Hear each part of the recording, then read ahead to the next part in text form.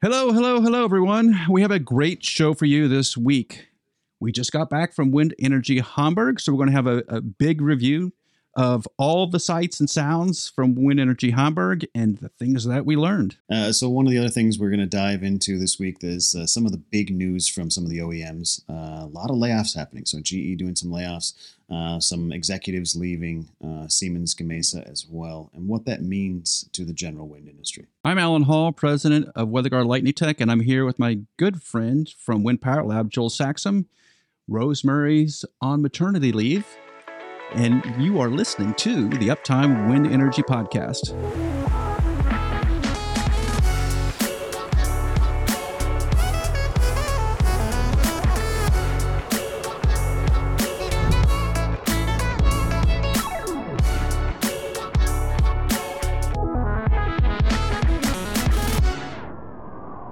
All right, Joel, we just got back from WindEnergy Hamburg, where we had a really busy show. And I just wanted to get your thoughts on what you saw at the show and some of the new technology and impressions from that big conference. Yeah, I've been around multiple industries of trade shows for the last 10, 15 years, and I have never seen one that busy. I think the preliminary numbers, we saw 30,000 people. The size of the show and all the different conferences and, in areas. I mean, it was, hey, I want to go over to the Danish Pavilion. And it's a 10-minute walk across this place. Yes. That's how big it is to get there. And, us as Americans, as opposed to the Europeans, not used to walking as much. So that factored in. But, just to kind of give the listeners and the YouTube viewers here just a little bit of a thought. This is how it was sometimes. We were go somewhere to get a cup of coffee to one of the little canteens or whatever, try to walk back to go have a meeting or go to a booth or chat with someone else. And you had to specifically pick which aisle you would walk down to avoid the people so you didn't spill your coffee. That's how busy it was. Yeah. So great turnout in Hamburg for everybody that was there. And it was the same from everybody I talked to. Every booth was busy. I had a couple of times, I tried to talk to some of the guests we've had on the show in the past, the Rope Robotics guys and stuff, and some of the other cool tech companies, Bladebug and whatnot. And you would walk by their booth 4 or 5 times, and they were busy every time. And you didn't want to, don't want to barge in. They might be talking to a customer who's actually going to, buy some services. So I don't want to mess with that. But then the conference was so big that you didn't after walking by a few times and checking in, you didn't have time to go and find them again and walk by because you had other stuff to do. I know that I personally we were there. I was there in Hamburg from Monday through Friday. I think you were as well, Alan, and on the floor the whole week. And I never even made it into the A halls. I didn't even see the 4 of the halls there. So it was crazy. It was big time. The key points I saw out of Hamburg, because I was trying to summarize it on the airplane ride home, which seemed to be eternal. All those long airplane rides home just never seemed to end. There's a renewed focus on cost reduction in terms of services provided. The operators are really concerned about reducing their overall expenditures and simplifying a lot of the data that they're getting in and understanding what's happening with the products they have purchased. And if you walk down the aisleways of the convention, you just saw application after application after application of learn about your blades. Let's fix leading edge erosion. Let's understand the structure of the blades. Let's monitor the blades. Let's have a continuous monitoring system. Let's just steer the wind turbines into the wind.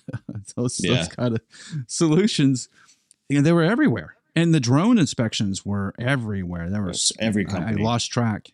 Right. Yeah. Every company, every country has their own spin on it. And now with offshore, did you see some of the larger drones that are payload carriers for offshore? Really cool. Really cool. There was one that was bigger than me. It was taller than I was. It's bigger than a car. Yeah. One of them was huge. Right. Yeah. It was almost airplane size. I guess it would be declared an airplane in some sense. It was pilotless, but it would take hundreds of kilograms, I'm assuming, to an offshore site. And to think about those things being in place. Probably needed strike tape. Hey, that It drone probably would, needs struck tape. A drone that size is going to get struck. It will at some point. Yes. There's a couple of things that it shines. So when you look at something like that, you see a bunch of little micros. They make up a macro. Yeah. And the part of that macro is, I see it as twofold. So one of them is, we saw the absence of some of the big OEMs, right? So GE wasn't there. I can't say that Vestas wasn't there, but I didn't see them there. So when you see the OEMs and you constantly hearing in the news, we want to cut costs, we want to lower the levelized cost of energy, we're going to bring it down. I saw an article this morning. I was reading some LinkedIn stuff that said, the problem with our turbines, this was from one of the OEMs, or our business model is that our turbines aren't expensive enough to fulfill the business model. So you're starting to see that cost reduction thing, and then I know there was a focus at the event from the conference creators of what does your supply chain issues look like? What do your supply chain issues look like? So that was a big thing. So lowering costs, supply chain issues, but seeing what you're talking about with some of these other companies, they're reducing costs, efficiency, optimizing things. That is, I'm going to go with twofold, right? Because one of them was the lack of the OEMs and some other things, everybody trying to reduce cost. But there's a difference, and this is what we see in Wind Power Lab all the time as we're dealing with people on both sides of the pond. European operators, European companies, European wind companies tend to lean more towards being prudent operators and doing things in a structured and meticulous manner. Think German engineering. Everybody says Mercedes-Benz is fantastic. Think that or a Volvo or something like that. Think that same mindset also goes into their daily operations. So they're consistently thinking and wanting to understand their assets and how they're at a little bit of a higher level than we do in the U.S. In the U.S., a lot of times it's like build it, turn it on. We'll figure it out as it goes. We have, of course, everybody has programs and policies and procedures in place about how they do things, but there's just not as developed or as stringent as they are in Europe. So you saw that more. It was a European show. They called it the global onshore and offshore energy. But I think you and I can speak the same that as Americans, we're used to usually being in the majority hearing our American English. But over there, it was not so much, right? No.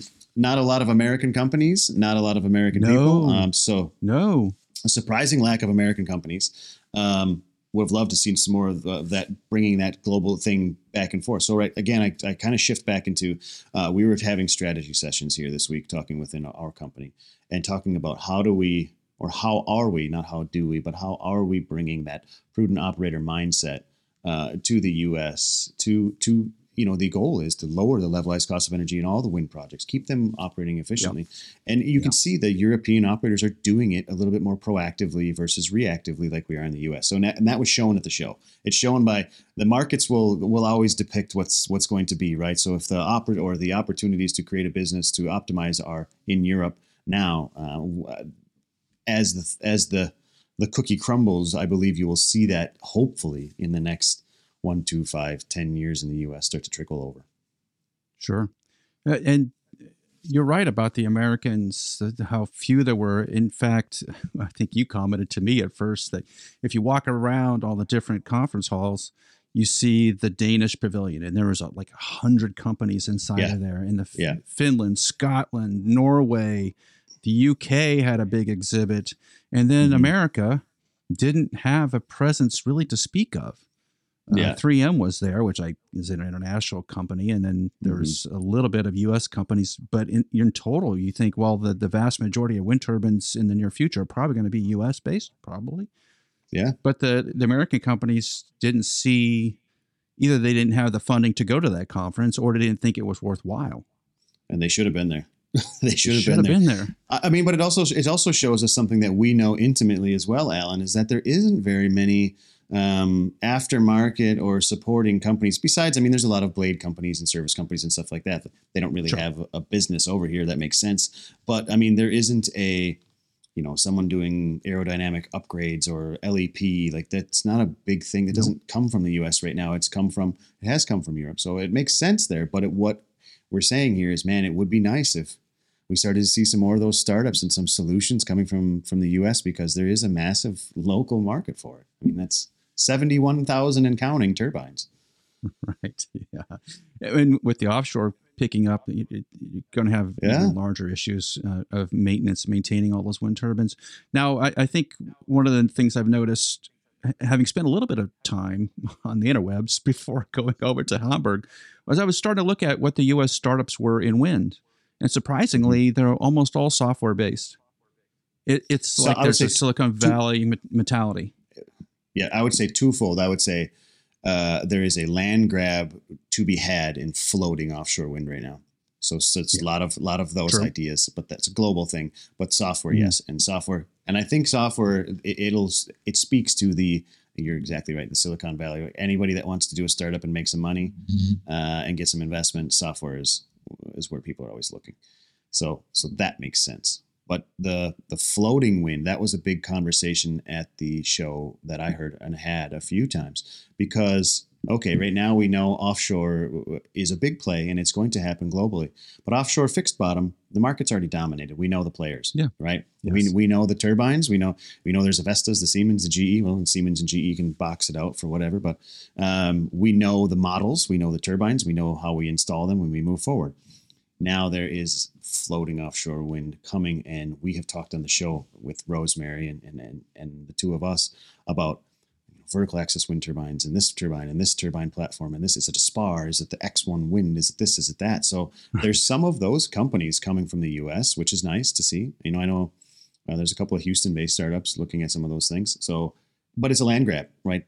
Nobody has settled on, and this was the conversations over there. Nobody's settled on what is the one. And I think there's an opportunity in offshore floating wind for it not to be the 1 or the 2 or the 3. There might be the 10, but it depends on local content, the ability to produce things, and then where you are, right? If they're going to throw some off the coast of California, you may not have the same model as the coast of Norway or the coast of France or wherever other deep water locations there are. So. That's a really exciting to follow, especially for, turbine nerds like ourselves. So we'll see what happens. There's going to be somebody that pops forward, but yeah, that was a big concept there as well. Well, the ratio of offshore to onshore at the conference, I thought was about 20% offshore in terms of just number of companies to 80% onshore. That's what it felt like to me just walking around. But I will say offshore was sort of segregated in a particular area there. Yeah. There were a lot of people there in the offshore space. Yeah. Just because it's a massive things, right? The ships are big, the wind turbines are big, everything's just bigger. And it seemed to attract a lot of attention over in Hamburg. Well, the difference there from what you see in the U.S. is think ACP conference and the American Clean Power Conference in the U.S. Yeah. Floating, or not just floating offshore is coming on. It will come on strong, but the vessel companies aren't here and the support companies aren't here yet. Mm-hmm. The companies that we saw in Hamburg and that had a kind of a section like the B 4, 5, 6 or something. Yeah. They were a lot of big vessel companies and offshore companies. I saw some friends that I met from my past in oil and gas offshore, but it's because they support the wind network, right? They support the wind industry. But you see, the SVACs and the DEMEs and stuff like these big vessel companies. And not only are they in wind, but they're in everything else. So they have the money for these big booths. And you walk in and you see the DEME booth or the Boskalis booth, and there's big, bright colors, fantastic looking things. So they have a presence as well because they've got their marketing budgets are a little bit bigger than ours.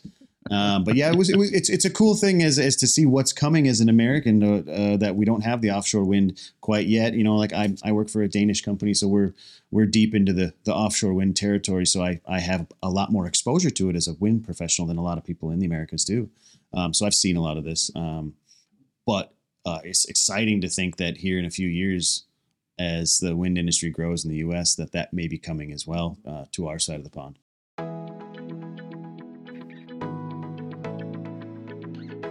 Ping Monitor is a continuous blade monitoring system which allows wind farm operators to stay ahead of maintenance. Wind techs can often hear damaged blades from the ground. but they can't continuously monitor all the turbines. They also can't calculate how bad the damage is or how fast it's propagating based on sound. But Ping can. Ping's acoustic system is being used on over 600 turbines worldwide. It allows operators to discover damage before it gets expensive and prioritize maintenance needs across their fleet, and it pays for itself the first time it identifies serious damage or saves you from doing an unnecessary visual inspection. Stop flying blind out there.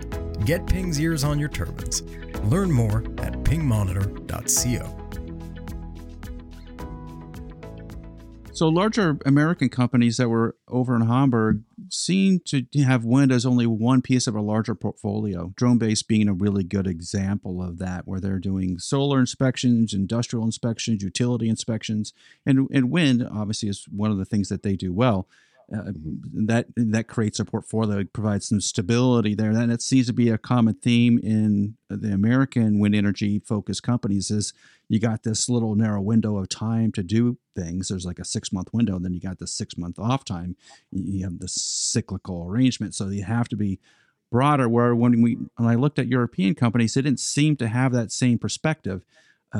Not to say they weren't doing those things, but when they were at that show, they were selling wind, and that was the focus of their booth, was just wind, wind, wind, wind, where American companies tend to be like, we can do anything.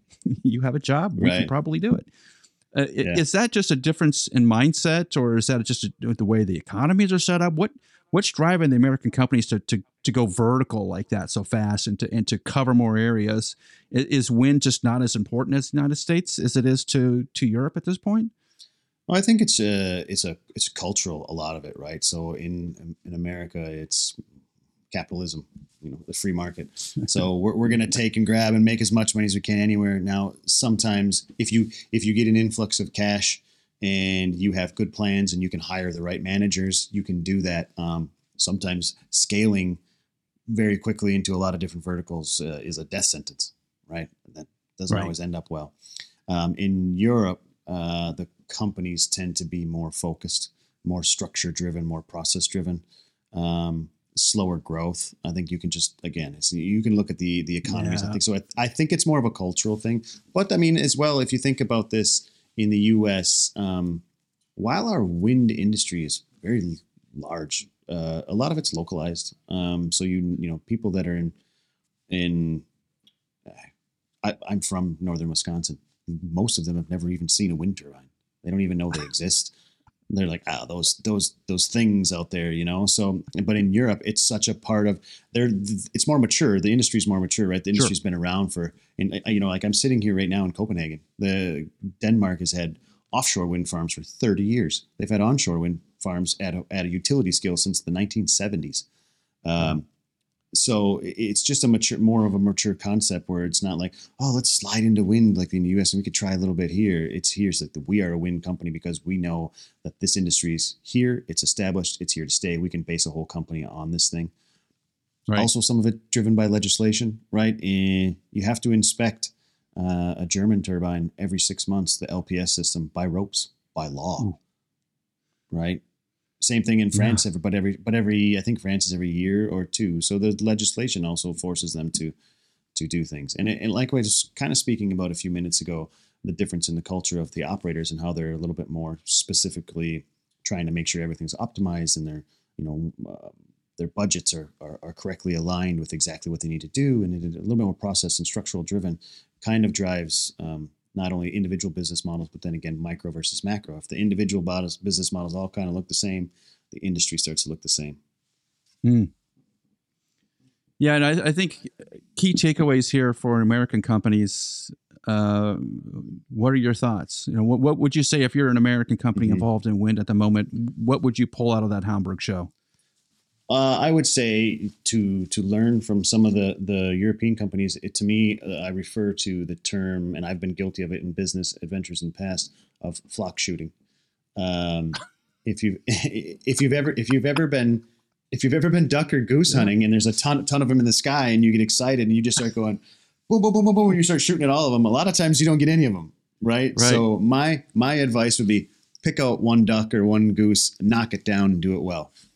Right. So there's some companies in the U.S. that we've seen, in our travels, of course, together, and then in market research and stuff, that are doing great things on individual markets. There's some that are doing great on large markets. But for the most part, what you see is, or what a successful path looks like to me is, you get into a sector, you do one thing really well until you can build a base of a company. And then if you want to expand, go ahead, put the right people in a plan in place and do it in a structured manner. Don't just, we're going to do wind and decide you're going to be the end all be all for everybody, because it's usually that doesn't end up well. Right. So, and I think you're right on that. And I think going to conferences like this Hamburg conference, and there's others around the world, is super important to get a sense of what's happening in the wind industry. Without that, I think you lose touch as to where the future lies. Because you're right, Europe is so far ahead of America at this point. So we're just following, and it's good to get that downward flow and see what's happening on the real hot spot over in Europe. Yeah, so I think one of the things I would, if I had the budget for it, of course, that's a big thing. But if I was a wind company in the Midwest, and I was, doing $1 million worth a year of work, and I wanted to see what the next step was, or which direction we should go, or what's out there, I would take the trip to one of these larger European wind conferences just to see. I mean, because you never know what thing you could discover there. This is one side. Right. You never know what thing you could discover that could be your edge back in the U.S. You might run into a new LEP coating that nobody's using in the U.S., but it's just changes your world. So that might be one. That's one side of it. But the other side is just to see what the market is doing, what these other companies are doing. It's a little market research project. I think there's a lot of value in that. And I'm a little bit different than a lot of American companies or American business people, because I've worked in international businesses and offshore oil and gas and wind and stuff. So I have a better picture, or I enjoy the picture of seeing what others are doing and bringing that back, as opposed to we can do it better because we're Americans. That happens sometimes too. So I encourage people to spread their eyes open a little bit, take some of this off and look at that. And I think that it's the same thing we talk about when encouraging this offshore wind. Like, we don't need to recreate the wheel. Just listen to our counterparts that have been doing it for a long time over here. Lightning is an act of God, but lightning damage is not. Actually, it's very predictable and very preventable. Strike Tape is a lightning protection system upgrade for wind turbines made by WeatherGuard. It dramatically improves the effectiveness of the factory LPS, so you can stop worrying about lightning damage. Visit weatherguardwind.com to learn more, read a case study, and schedule a call today.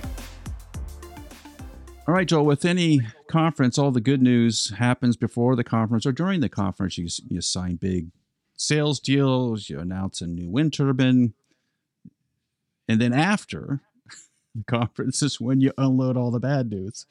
And there's been a series of really bad news pieces coming out. And I think it's mostly U.S. based. It's some European based, but it feels like it's U.S. based at the moment.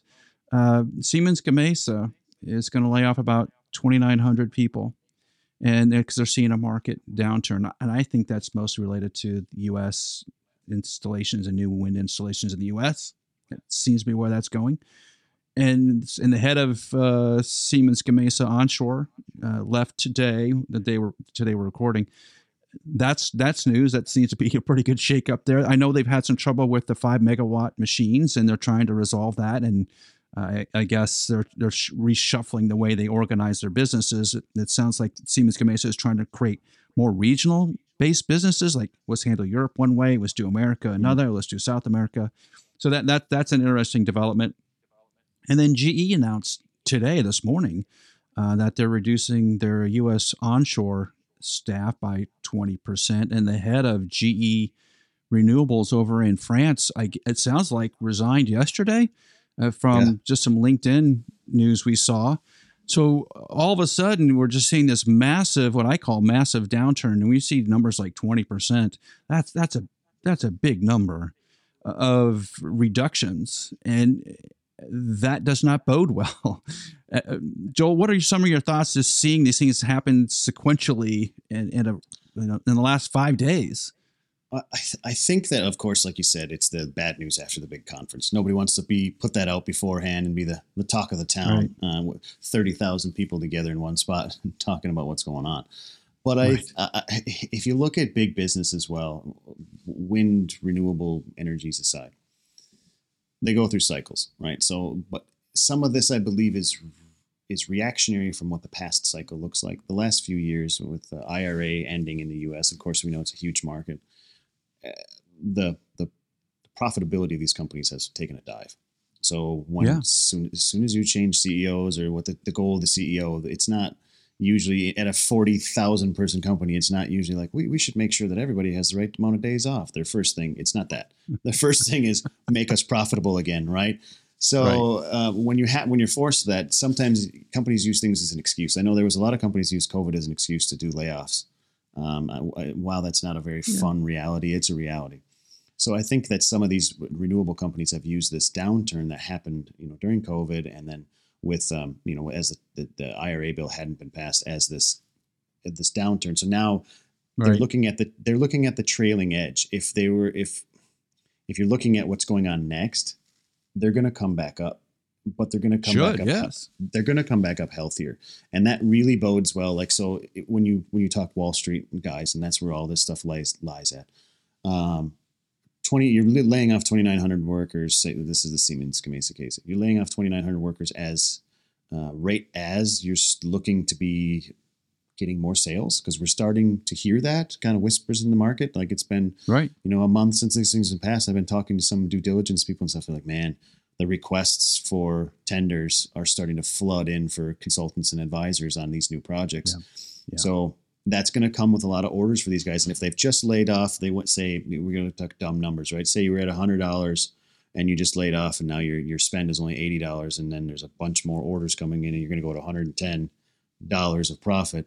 Now all of a sudden you're up 30 some odd % versus what would have been 10, and that looks good for all the stakeholders.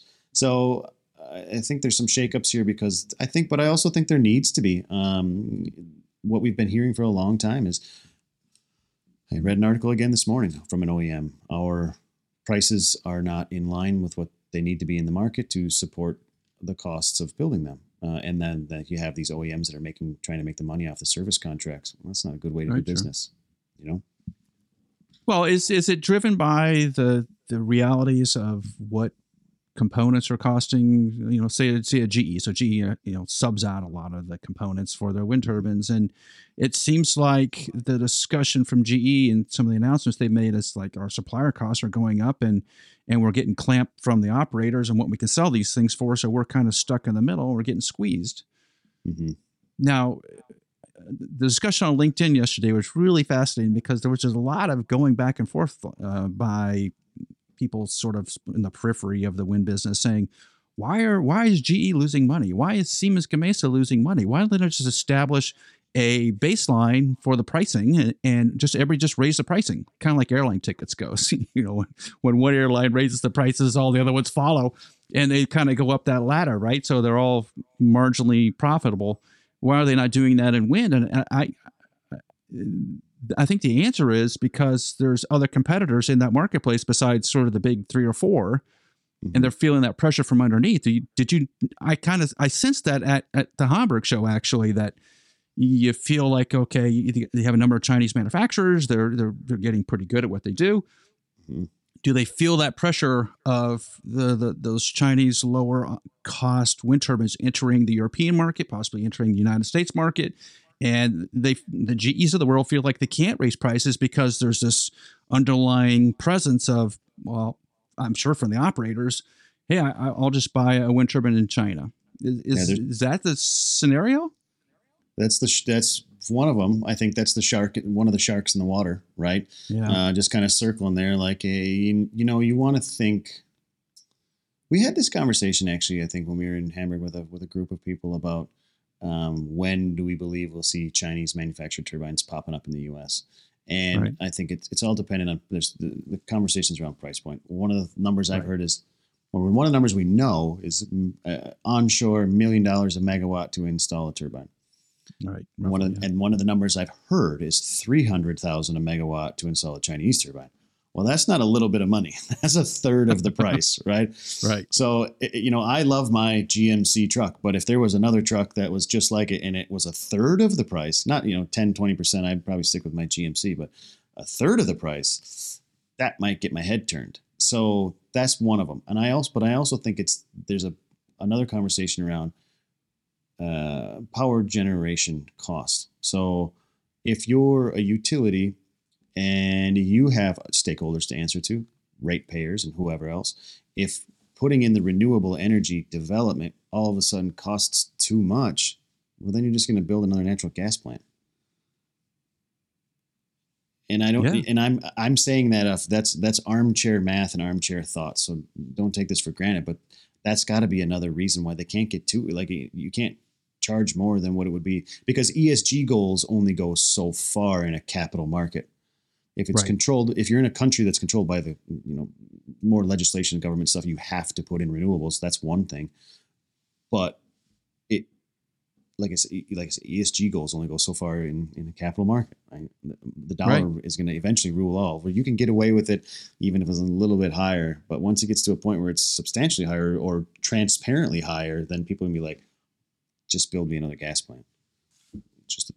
That's a thought. It's a very good thought, because I was doing some research on it this week, and that's one of the issues that came up as well. Wind turbines are competing against solar, right? And they're competing against natural gas, particularly in the United States. That if it costs too much to put a wind site in versus building a gas site, then what are we doing, right? And you're right. At some point, the accounting starts to take place. So there's only so much you're going to be able to do. You want to have obviously a diverse portfolio, but you're limited. Your price cap limited. So what are the OEMs going to do? Yeah, your price cap limited. You're also kind of got, with renewable energies. While we work in the industry and we see a huge future for it, it's a lot more difficult to install from a permit standpoint and a community buy-in standpoint. There's a lot more headaches around putting in 100 turbines versus building a plant on 40 acres. So that's another thought, and there's an intrinsic issue there as well. Well, Siemens Gamesa has been making that argument for a number of months now, and I think it was during the show, they were making that same argument. The head of Siemens Gamesa was saying in Europe, look, guys, I know everybody wants to have wind energy, and that's fantastic. We love that perspective, but the permitting is killing us. And and also the United States bit, which is their operators are paying billions of dollars for these sites. You're killing us, because all the operator money is being paid to the U.S. federal government and these leases, and we, the OEMs, are getting pennies. That doesn't seem quite right to us.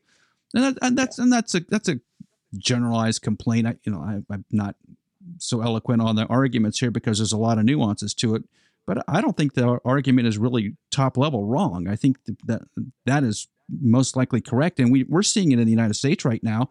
The offshore projects in the United States are held up because of permitting issues and regulatory issues. So a lot of projects are getting delayed. We saw some news articles about that, and we'll talk about in subsequent episodes. But some of these projects are getting delayed year or two, and the 2030 date's not going to be there. That's not moving. It's not moving anywhere. Yeah. Right. So you're talking about basically, when you had a year or two buffer, 2028 was kind of the number. Now we're up against 2030. Like, we'll be putting them in December 31st, December 32nd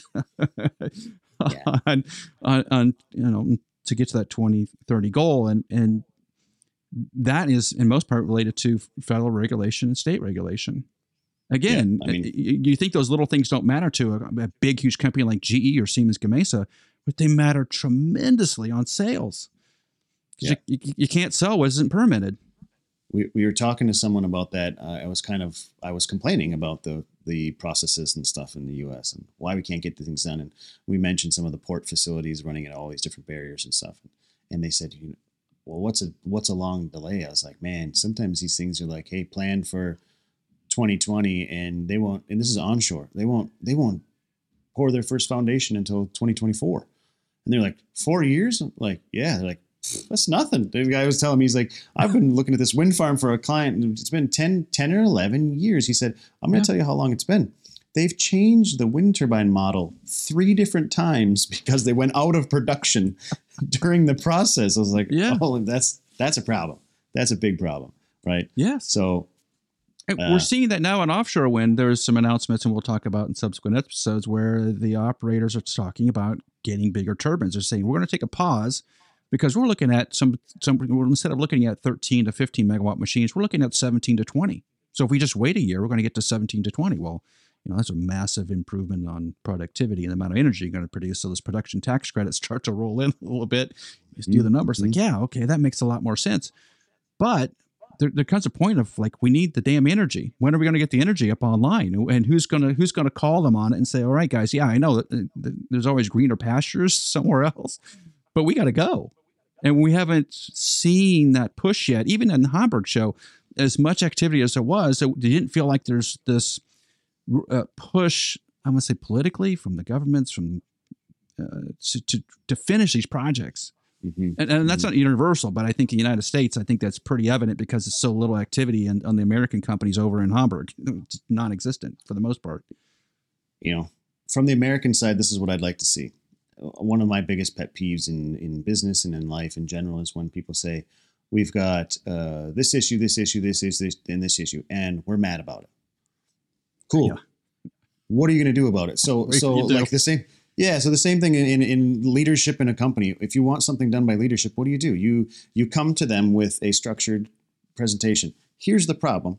This is what we would like to see, and these are two possible solutions. Pick your middle one. That's the one you want, and give them the solution. So I would like to see. We talked about 87,000 new IRS agents to collect taxes in the U.S.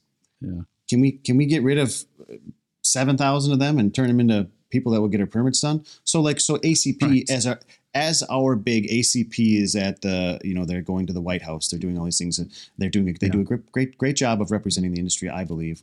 They could do a little bit better, but you can always say they could do better.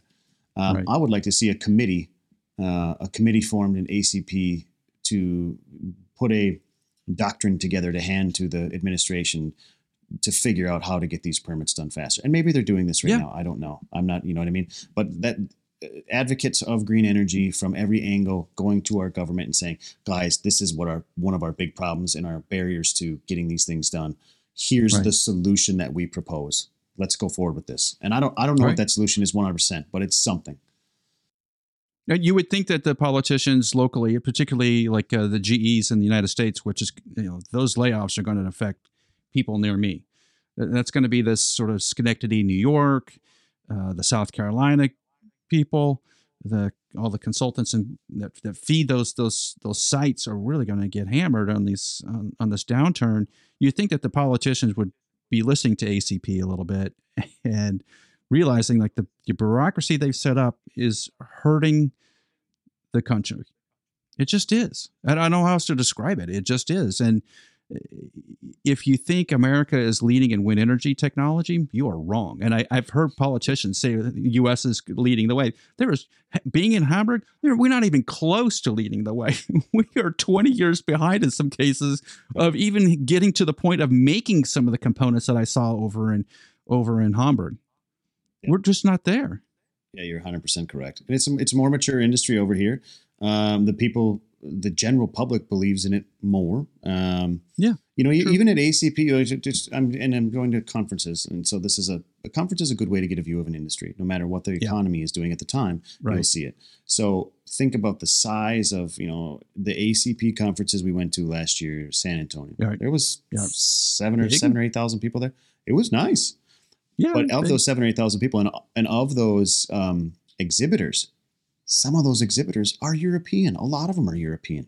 So not even all the, and so you see like all the Polytechs, these guys that are these retrofit companies and stuff. They're all European companies. So they're in over in ours. So even our conference is mostly or partially European, and it's not the other way, right? You go over there and it's just, like I said at the beginning of this chat we were having today, Alan, it was mind blowing. I have never seen a trade show that busy.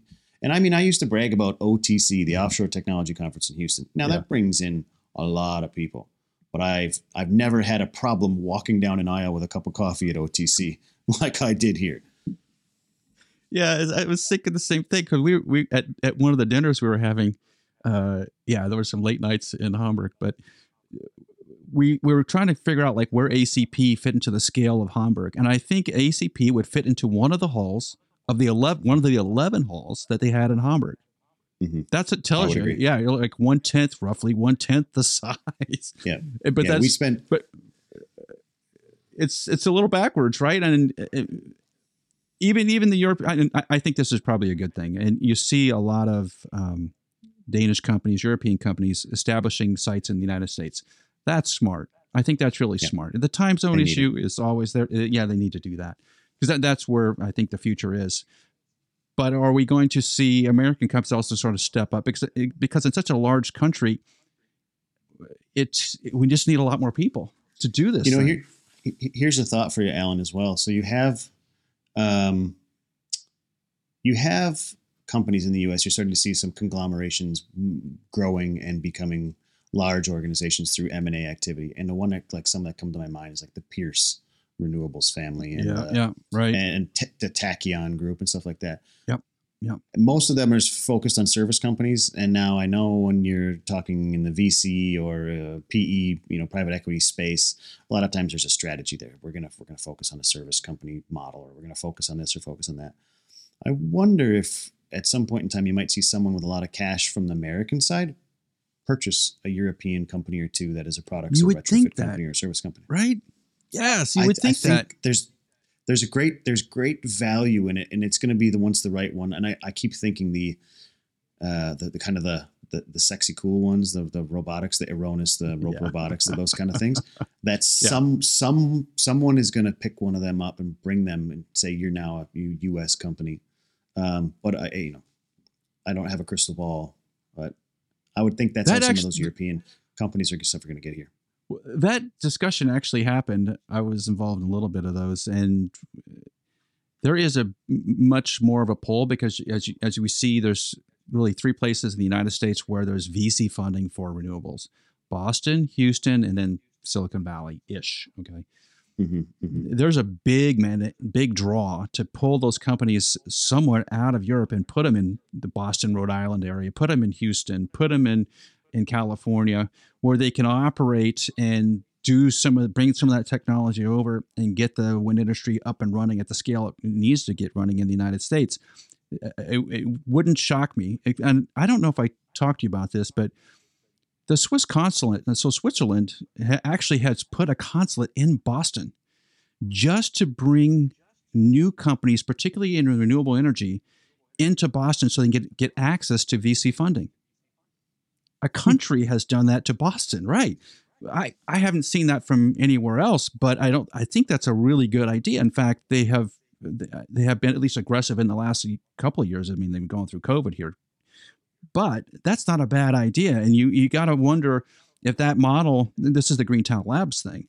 Greentown Labs is in Boston and Houston, right? Why is that? That's where the VC money is for renewable energy. Right. You would think the companies that have that new tech will be moving someone into the United States based on that's where the draw is going to be. But they have to be hesitant after Hamburg, because I would be hesitant too, because we didn't see a lot of American activity. GE was not at Hamburg. Yeah, LM Wind Power was not in Hamburg. Crazy, right? They had people there. There were people walking the floor, but they didn't have a site. That just seems unusual to me. Yeah, I think some of it is... you could hear the conversation of a fly on the wall where this big old Siemens booth, a lot of spend, people all over, coffee baristas on there, and then being like, they're laying off 2,900 people. What is this? If GE would have had this big $1 million booth, a couple of years ago, GE had a 90-meter blade flying from the ceiling at Hamburg. I mean, they spent money. Cool. And if you spent that kind of money, you spent that kind of money though, and then on the Monday after the show was over, you're like, we're getting rid of our 20% of our workforce. It doesn't look good to the industry. No, I'm with you on that, but it just seems like we're at a very deep inflection point in wind. I think we saw it in Hamburg. I think we saw it at ACP when we were in San Antonio. We just didn't realize it. We thought ACP was the coolest, biggest thing we ever seen, and it just got trounced by WindEnergy Hamburg. Yeah. Not even close. Bad. Yeah, bad. It was like me stepping into the ring with Mike Tyson. That was it. It wouldn't be a battle. I would say that the wind industry right now, from what we're seeing in a lot of, and like I said, you and I talk to a lot of people in the industry. We have a pretty big net that we gather information from. And I would say right now, it kind of feels like the whole thing is trudging in mud, and it's not sure which way it wants to go. It's not sure if it's going to hop up on top of the mud on a surfboard, or if it's going to get pulled out by something and be on dry land here soon. But it just kind of feels like nobody really knows what direction it's going. All the talk and the speak is renewable, and that's great. And I fully believe it will end up there, but the direction, how the money flows, what happens with the companies, it's of course a big global problem. Of course, that's what we're here for. We're here to talk about it and understand it. So as we learn more, we'll share it. Yes, and we're going to have more to come. And then, like, we have, I think, 7-8 interviews from Hamburg. We're going to be putting on those out. We're going to hopefully put out shorter pieces on LinkedIn, and then have the longer pieces as part of these episodes, so you can hear what the thoughts were from different companies that we're showing at Hamburg and get a sense of where that marketplace is. And if you go back and listen to what was happening at ACP here, you could actually hear the differences in the tone. So it would just stay tuned. Keep listening to Uptime, because we're going to bring you some of the latest things that are happening in wind, not only in the United States, but also in Europe. So it's good to follow. That's going to do it for this week's Uptime Wind Energy podcast. Thanks for listening. Please take a moment and give us a 5-star rating on your podcast platform. And be sure to subscribe in the show notes below to Uptime Tech News, our weekly newsletter, as well as Rosemary's YouTube channel, Engineering with Rosie. And we'll see you here next week on the Uptime Wind Energy podcast.